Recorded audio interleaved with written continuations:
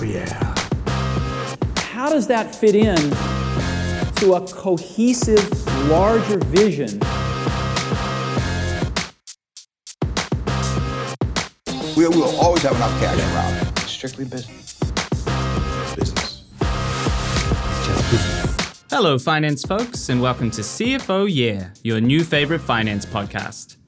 I'm Patrick, and I talk to finance thought leaders about the trends and techniques used to build better businesses. In this episode, I spoke with Anders Lou Lindberg, partner and COO at the Business Partnering Institute and advisory board member at Born Capital. Anders worked his way through the ranks at AP Moller Maersk, going from financial controller to senior finance business partner in around 10 years. He now draws on his experience in building the finance function as a thought leader and advisor, and on his own LinkedIn feed with nearly 10 million views in 2021. We discussed the finance function of the future, the mindset issue holding many CFOs back, and why finance teams have an unfair advantage over other business units. Today's episode is brought to you by Spendesk, the all-in-one spending solution that puts finance teams in control with 100% visibility into company spend. And by CFO Connect, a global community for finance leaders. Join us at cfoconnect.eu and you can email podcast@cfoconnect.eu with any questions or feedback. Anders Lou Lindberg, welcome to the podcast. Thanks, Patrick. Happy to be here. We're really happy to have you. As has become customary, the best place to start is maybe just to have you introduce yourself, tell us a bit about your background and what you do now. Yes, thanks, Patrick. So my name is Anders Lou Lindberg. I'm a partner at a company called Business Partnering Institute, and we help finance functions all over the world elevate their influence in their companies through business partnering. I also have a blog on LinkedIn with more than 150,000 subscribers, and I basically just put out content on a daily basis to try and help finance and accounting professionals all over the world succeed in their careers. So that's a bit about me. We're going to dive into that content because it's made my life really easy preparing for the podcast, just being able to look through what you've already written about. Could you just tell us a little more about business partnering? So business partnering is really a concept where, finance, but also other functions, they have to figure out how do we bring the insights in play from our analysis, from the numbers, if you're talking about finance, with business leaders in sales and marketing and operations to help them make better decisions. So we really just say insights times influence equal to impact. So insights is all the numbers and the new perspectives we have to make these better decisions. Your influence is your ability to build relationships, speak in a language that the business understand, and communicate your insights so you get a yes from these busy executives. And if you have insights and you have influence, you have impact, which is value creation, shareholder value creation in most companies, but whatever value creation definition that you get through better decision making and stronger execution. So that's business partnering in a nutshell. And what does your day job look like? So my day job is kind of diverse, I would say, but most often I would have engagement with clients. That could be training programs, it could be consulting jobs to help them sort of set their organization or create a framework for business partnering so people understand what does this mean and what do I need to do differently. And of course, I create a lot of content and engage with lots of people because I also, do marketing on what we do.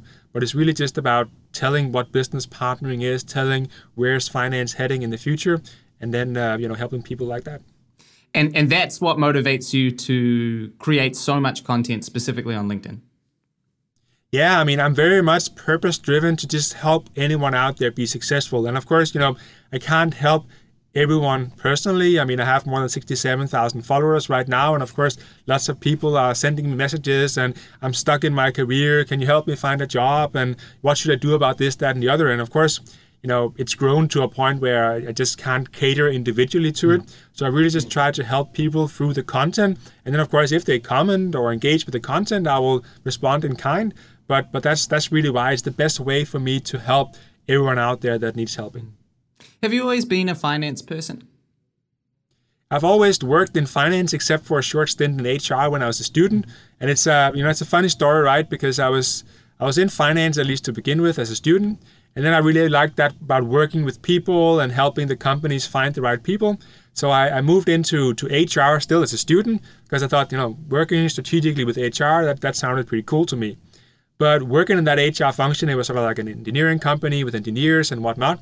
And those engineers, they told me, not directly because I was in HR, but they just said, these HR people kind of just stay out of my life. I can find my own people. They just need to make sure it's posted and then send me everyone that applies.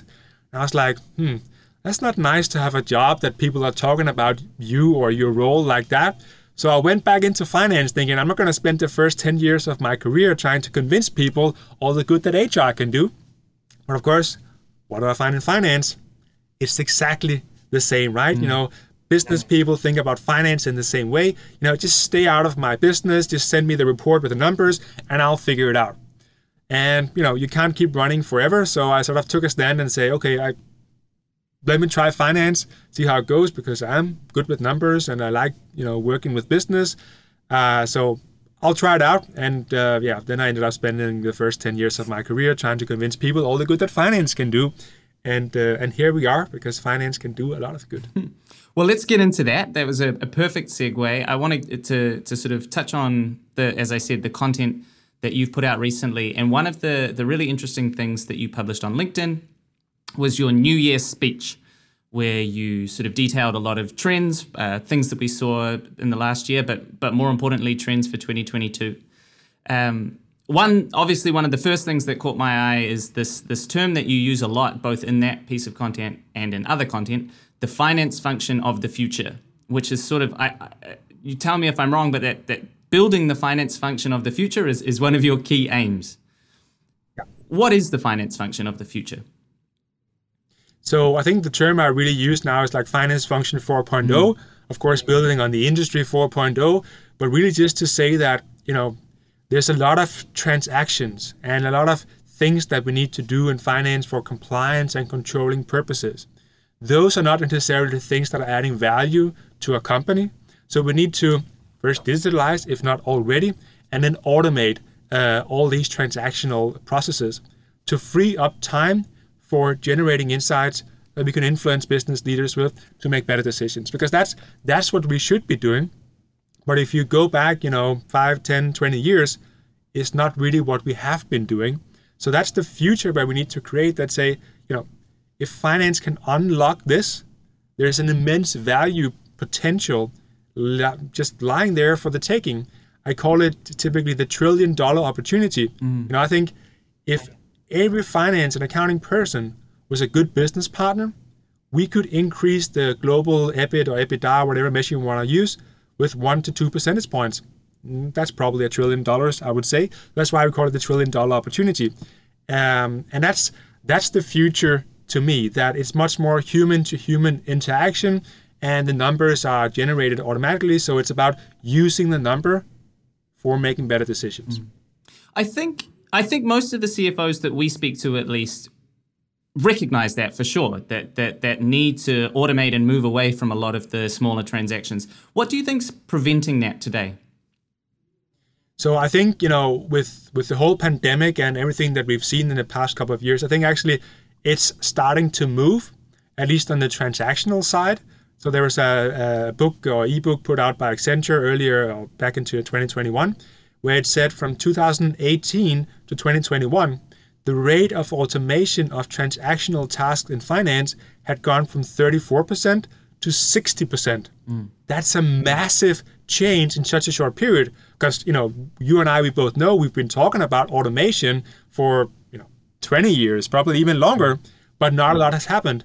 And now suddenly, maybe because of the pandemic, probably maybe because of other things, it just happened. And of course, we can go further than 60%, but this is massive. So things are actually starting to move, I would say. But of course, it's not just about automating the transactional processes. It's also about, planning and analytics and, big data and data science and, predicting the future and all this stuff, which is what we're getting into now, I think. What's stopping us? There's nothing really that should be stopping us, because all the tools, all the methods are really available. So it's much more about how do we apply it in our companies. But I think, if we go 5-10 years back, there's the more traditional finance people, those that maybe were brought up in either auditing or accounting, where it's much more about, not taking risk and making sure everything is compliant. And then, you go into a much more uncertain space where you can't say, well, this should be 99% correct before we can send it through. Now you're more like, okay, if I can be 80% correct, it's actually pretty good. And that is sort of like an internal change that needs to happen. And that's hard. I can tell you, Patrick, this is what needs to happen. You can say, yes, Anders, that makes a lot of sense. And inside you're feeling like, but I'm not really comfortable going from 99% to 80%. And I think that's really what's happening, that we are trying to get comfortable with this new uncertain reality. So nothing is stopping us. We just need to get comfortable with it. Do you think there'll be a moment where we'll be able to look and sort of say, all right, we've reached 4.0. It's widespread, or is it always just a matter of transitioning to the next thing? I think, probably some consultants will come up with a new term before we even reach there, right? That's how we keep things moving in society.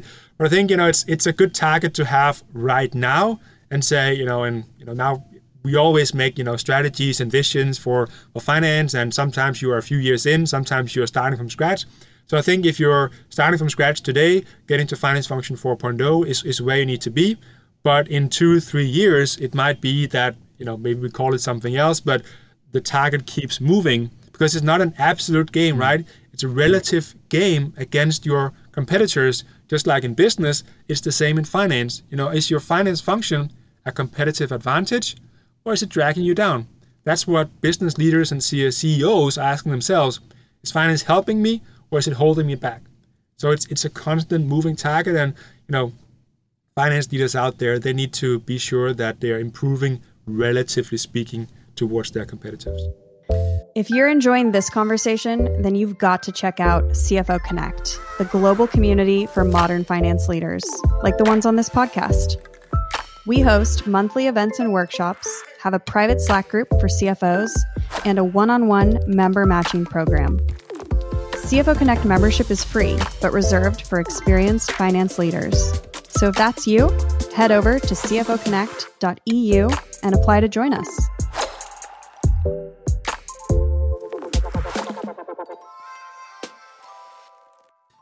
You had a LinkedIn poll with thousands of votes, and I think this is sort of what you were touching on just before. In the poll, you sort of asked what was holding finance teams back, and the winning vote, the leading result, was mindset rather than processes, tools, or people. Is that sort of that's what you were talking about just before? It's this idea of switching the mindset that a lot of finance leaders are still struggling with. Absolutely. It was very interesting when I made that poll. I was like, so there's the mindset, there's systems, there's processes, and then also put people in terms of, training, and do we actually have the skills to do it? Because, skills is different from the mindset. And I was thinking to myself, it's probably going to be like systems or processes, because that's something external from ourselves. So it's easier to say, well, just give me the right system and everything will be good. But, out of these, I think it was like close to 1,500 votes, 62% said the mindset, and then there was an even split between the rest three. So it was mind-blowing to me to say, okay, we're actually telling in public that the problem starts with us. And I think that's a realization we have today that we didn't have 5 years ago. And so to me, it's of course not so good, because it means we have to change a lot with ourselves, but it's great that the awareness is now there. People are open towards changing. And it's also what we see at Business Partnering Institute, that there's so many finance functions coming to us and say, help us change. Help our people understand what is the change that needs to happen, and then train them to get the skills to get there. And that awareness, that openness, it wasn't there 5 years ago. So I think it's great, but of course also means we have a lot of work to do. I wonder if it's the same. In my relatively short career, I have worked with a lot of startups, and you always you have the cliche of move fast and break things, or be prepared to take risks. Risk taking is an important sort of part of growth, at least that's the way it's seen. And yet, when you actually apply that in the real world, a lot of the time you find people are afraid to make mistakes still, or afraid to make mistakes. I wonder if that's even more the case for finance teams, particularly people coming from, I don't know, more like risk and compliance backgrounds, where really your job is to prevent mistakes, or prevent major errors. Is that part of what's where the holdup is around mindset? Absolutely. I mean, I don't know if there's anyone in the world that's more risk averse than accounting people and some finance people at least, but we are by nature kind of risk averse. Maybe that's why we went into this field in the first place, because we could actually use our risk averse skills for something good. But now the game is changing, right? The systems is taking care of most of it, and we just need to do exception handling, so that risk averse kind of nature is not so useful anymore. So we've set up a lot of changes more specifically to create that mindset change, and one of them is to say, stop thinking about risk as something bad, but think of risk as something neutral, and figure out what are the opportunities and what are the real risks that we definitely need to mitigate. Risk is not bad. Risk is neutral. Without risk, there's no reward. I mean, we learned that in business school, right? Without risk, there's no business. There's no free lunch, as they say, right? We have heard this quote so many times, but it is true. So if all finance is doing going to work is saying, we need to eliminate all risks involved in this decision, well, there's no point. We're not going to create any value. So we have to shift this mindset from the no risk taking to taking the right risks. Right? That's what we're there for, helping people take the right risks. And we can do that. We are actually ideally suited to do this. And it's a question of opportunity cost as well. I presume if you're not taking risks, you're leaving potential growth on the table. Yes, absolutely. Absolutely. And so, take more risks. And yes, you will fail from time to time, but you learn from it, right? I always say to people I work with that, I love that you fail. Just don't fail me twice on the same thing, because then it shows that we're not learning. And I think learning, if you look at, the World Economic Forum about critical skills for the future going towards 2030, learning is the top one, right? Because things change so fast that if we don't have that learning mindset, or, in popular terms, the growth mindset, we get stuck. And there's nothing worse than being stuck, because then you're not moving anywhere, right? Is that... How do finance leaders, aside from what you've already told us, how else can finance leaders work on that mindset and be prepared to take more risks or opportunities, is maybe the more neutral way of phrasing it? Yeah, exactly. So there's sort of 4 pillars that needs to be in place, right? And that, of course, goes for the leaders themselves, but it also goes for their team members, right? So the first thing is people need to understand what is changing and why is it changing, and maybe most importantly, it has to make sense to them, right? If the change doesn't make sense, no change will happen. So that's the first pillar. The second pillar is, am I actually seeing people around me already working in new ways, already taking a bit more risk? Do we have role models in the company that I can point my team members towards and say, these are 3 people that are already doing it, and look at the results that they have created. Try to learn from them and talk to them and see what you can do better. So that's number 2. Number 3 is, the systems and the processes and the organizational structure needs to support the new ways of working. So if you have automated a lot in your accounting team, for instance, but you don't change the tasks that your accounting team needs to work with, then it sort of defeats the purpose, right? So you need to feel supported by everything going on in the organization that this change needs to happen. And then the last bit is that you actually get opportunity to work with these new things, right? So if you are supposed to be a business partner, do you actually have someone in the business, a sales leader, for instance, that you are a business partner to? Or is it just like another buzzword that people have brought up because they have heard from consultants that they need to do this? Then it doesn't work. And then lastly, still part of that 4th pillar is you need training to work in these new ways. And I think, that's probably the worst thing that you can do, is that you tell people, we need to do something different. It all makes sense. Here's what you need to do. Go do it. It doesn't work like that, right? You have to have, tools, templates, new ways of working, training, how to use it to get there. And I think that finance leaders are realizing that as well. We actually need to train our people, not just as a benefit, but as a real development point in what we do. Do you see a lot of finance teams sticking with what they're doing just out of inertia rather. So we've talked about risk and that's one thing, but what about just the idea that people know the way that they do things, they're comfortable with the way that they do things, and change is difficult, and wouldn't it just be easier to stick with our processes that we have today? Absolutely, and many finance teams are doing that. I think what's different today, and again accelerated by the pandemic, is that the business leaders, they won't allow it. They expect more from finance. So I think we're seeing more often now than we did 10 years ago that CFOs, and probably also other senior finance leaders, they're getting the boot. They're getting kicked out if they're not delivering more than just control and compliance. So there's an expectation from the ones, let's say, paying the salaries, that more value comes out from the finance function. So yes, you can continue to work in your old ways, but you're going to have to find somewhere else to do it. And then you can keep running back for the rest of your career. I wouldn't find that very satisfying, but of course, I can't decide for everyone. It's better to rip off the Band-Aid and start the change. Yes, it's uncomfortable in the beginning. All growth is like that, but then it gets better. Well, let's dive into that then. What does the rest of the company need from the CFO and from the finance function? They need help to make better decisions, right?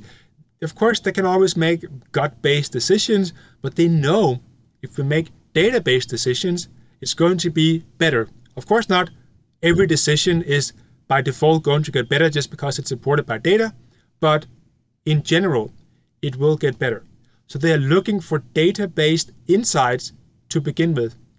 They're also looking for a discussion partner, right? It's one thing that a CEO or a CCO or whatever they all call it sitting there and thinking, this sounds right. I've discussed a bit with my team. We all have the same opinion that this makes sense. What do you think, finance? Well, we've considered different parts of these decisions, and here are some of the benefits that we see, and here are some of the risks that we see. So, what do you think about that? That's what they're looking for. They're looking for someone to help qualify and, of course, also quantify, is this the best decision that we can make under these circumstances? Otherwise, they can just use their experience and their gut and do it, and sometimes they will be even more right than if finance was helping. But in general, on average, that's what they're looking for. Is that because finance actually owns the data? Finance has the numbers?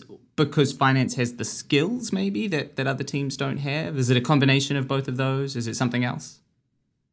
Yeah, it's a combination of a few things. We even call it the unfair advantage of finance, right? So something that finance has that the rest of the business and anyone else in the business, they don't have it.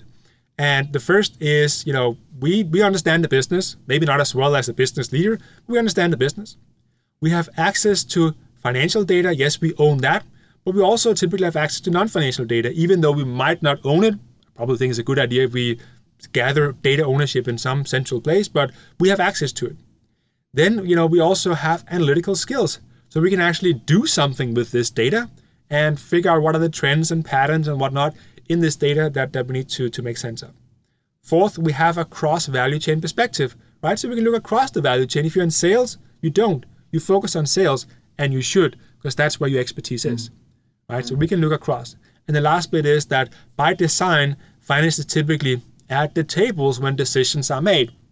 So we can choose to use that seat to actually proactively lean in to the discussion, or we can, so to speak, lean out and just sit and take the notes and send out, here's the summary. And many finance people have taken too much of a lean back approach, and instead they should really lean in and facilitate, if not even lead, the discussion.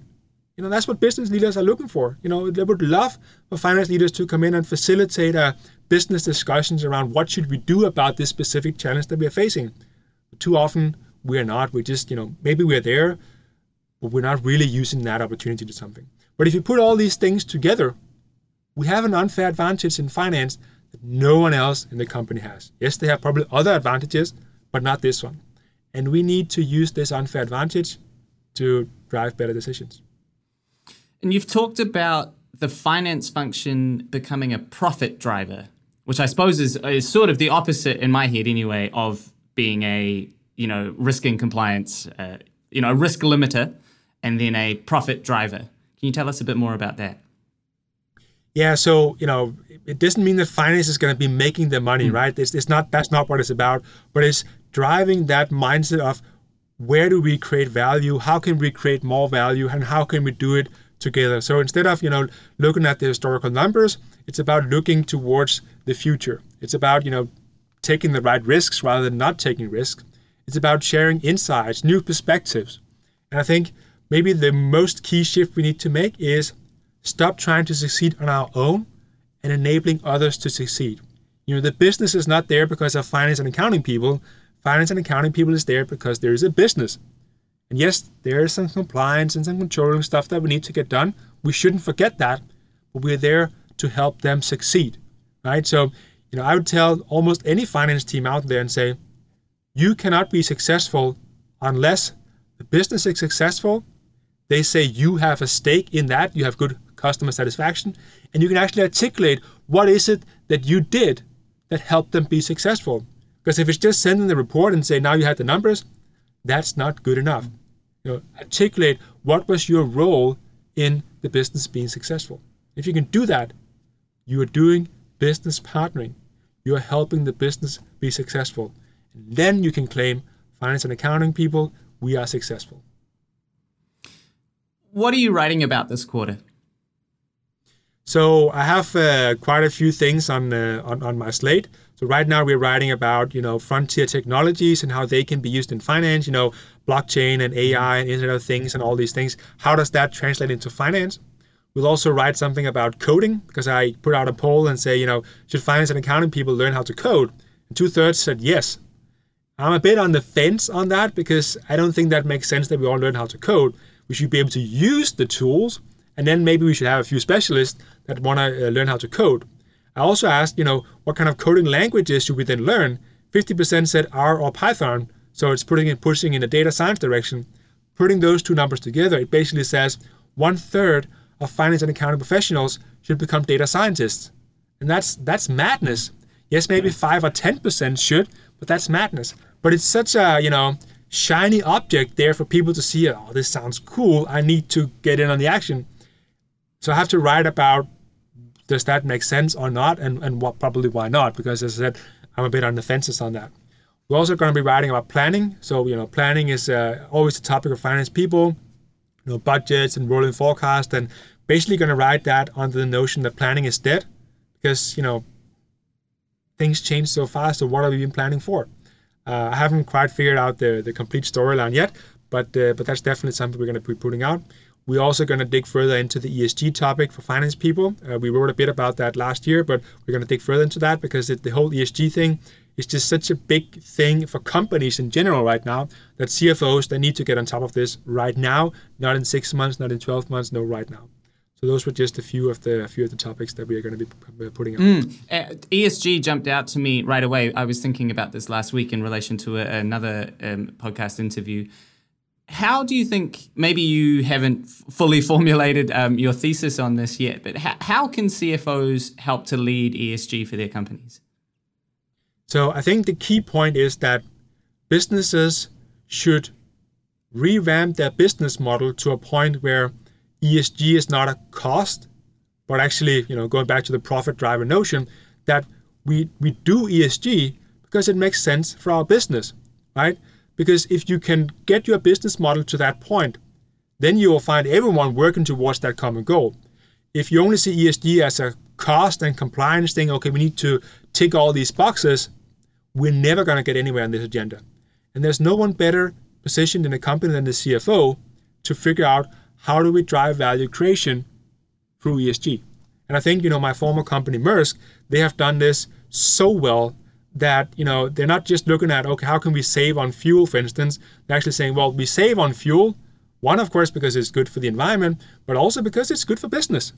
And I think they keep driving so many different new initiatives on this agenda here that it's just such a great transformation that Maersk has done and showcasing that you can actually do good business while moving the ESG agenda in the right direction at the same time. And I think if more companies can do that, it sounds a bit silly, but then the world would be a better place. Well, it's a nice side effect. Exactly. We all have a nicer world to live in. Okay, You mentioned sort of the future of technology. You mentioned blockchain, etc. Where do you think finance automation is heading in the next 2, 3, 4 years? Well, so, I also ask how far can we push this rate of automation? And I think it's probably landing somewhere around 80 to 85% if companies really do it well. But of course, we also get to a point where getting that last few percentage points is going to be very expensive, at least with the technology available today. So I'm expecting in the next 2 to 3 years that the 60% goes towards 70%. And, we'll have to make conscious choices along the way of how much do we want to push this versus, make investments elsewhere.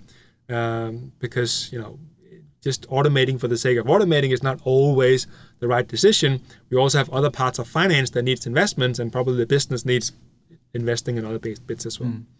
But as you sort of suggested much earlier on in our conversation, most of the technology we have, it's there. So the change in the next few years is more about adoption. It's about people actually using what exists. I'm sure that technology will improve. Even at Spendesk, where I work, we will, of course, improve in the next 2 or 3 years. But the basics are there. The foundations are there. Yeah, and that's also why I think we could actually see that shift from 34% to 60% in such a few years, because the tools were already there. It's not like you needed NASA to invent something, right? It's already there. So it's just about using it in the right way. And I've sort of coined this term called being a techno. So someone that knows what technology is available and how to apply it in your company. You might not know exactly how to implement it, and you're not an expert on how to run it right now, but that you can find people that can help you with that. But if you're a techno, you will always push this agenda, and you will push your automation ratios and whatever else upwards towards where it needs to be. That's no KNOW. Yes. Right. So technology knowledgeable, if you can call it like that. All right, we're gonna wrap up in a moment. But to end every interview, we like to ask the same handful of questions. As I say every time, we call them quick fire questions. You can take as long as you like to answer them. I'll just ask them quickly. So first, what's one finance tool you couldn't live without? And please don't say Excel. Well, so I don't do much finance work these days, but if I had to pick one, it would have to be my expense or automation app. And I'm not saying that to please anyone, but it's really just, that's one where I've experienced myself going from, such amount of paper and, error-prone processes to just having everything at your fingertip and say, okay, expense this, picture that, and then I don't have to think about it. I promise we didn't discuss this, just for the listener, we didn't discuss this beforehand, but obviously at Spendesk, that's exactly our position as well. If you're doing expenses on paper, you're simply wasting time. Next question. If there was one part of your day-to-day you could outsource completely and forget about, what would it be? So again, I think it's a lot of that manual work that we sometimes do. And I think the most manual work we do is probably slide production. So of course, we do training programs and we do consulting gigs. And right now, we're still a small company, although growing. So we have to do a lot of the slides ourselves.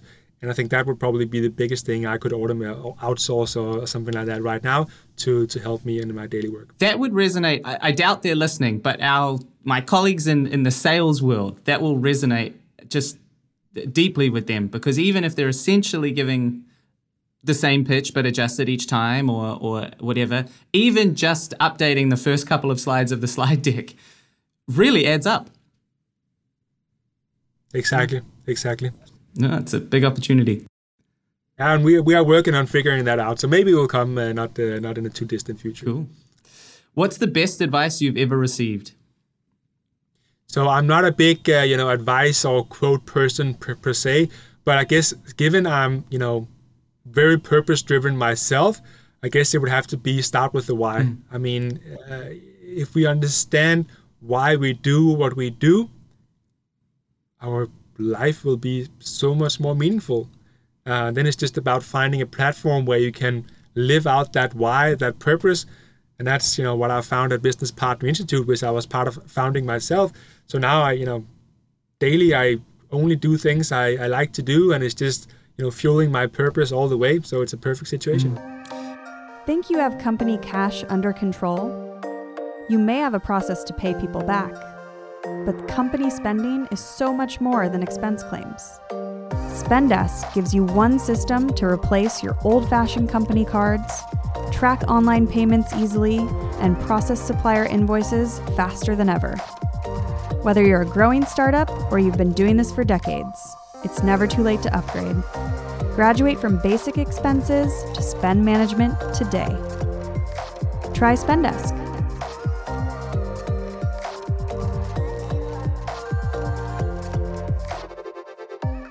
At Spendesk, this is a brief aside, but our meeting rooms are all named after books, and I'm currently sitting in Start With The Why. That's the name of the room I'm sitting in. There you go. Again, we didn't plan that. And final question, which other finance leaders do you talk to or learn from regularly?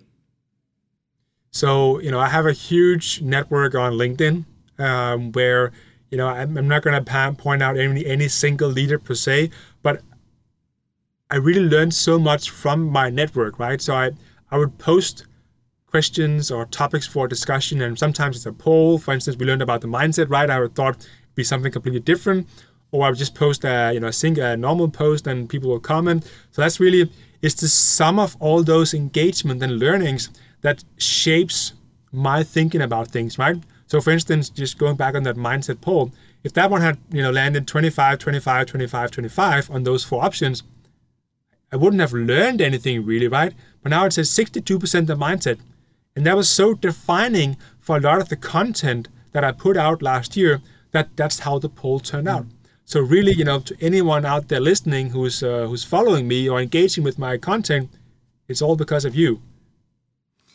I think that will resonate really strongly with the members of the CFO Connect community for whom we create this podcast. That's obviously, we've set up, the community exists for the same reason, so that people can learn from each other. If you are a member of that community, or if you do enjoy that content, this podcast, all the work that we do, I highly, highly recommend that you follow Anders on LinkedIn, because the sort of the topics and the themes are familiar to me, but often the conversations are quite different. Exactly as you said, mindset being just such a big blinking red light of something that needs to be worked on was not something that we were talking about previously. So I highly, highly recommend everybody checks out Anders' LinkedIn profile. Well, and it's I need to be thanking you, Anders Lou Lindberg. Thank you so much for joining us on the podcast. Thanks for having me, Patrick. It was a lot of fun. CFO Yeah is brought to you by CFO Connect, the fastest growing global community for finance leaders. Join us for webinars and workshops, get our expert resources, and be a part of an exclusive Slack group just for CFOs. Join the community and exchange ideas with CFOs from the most exciting companies in the world.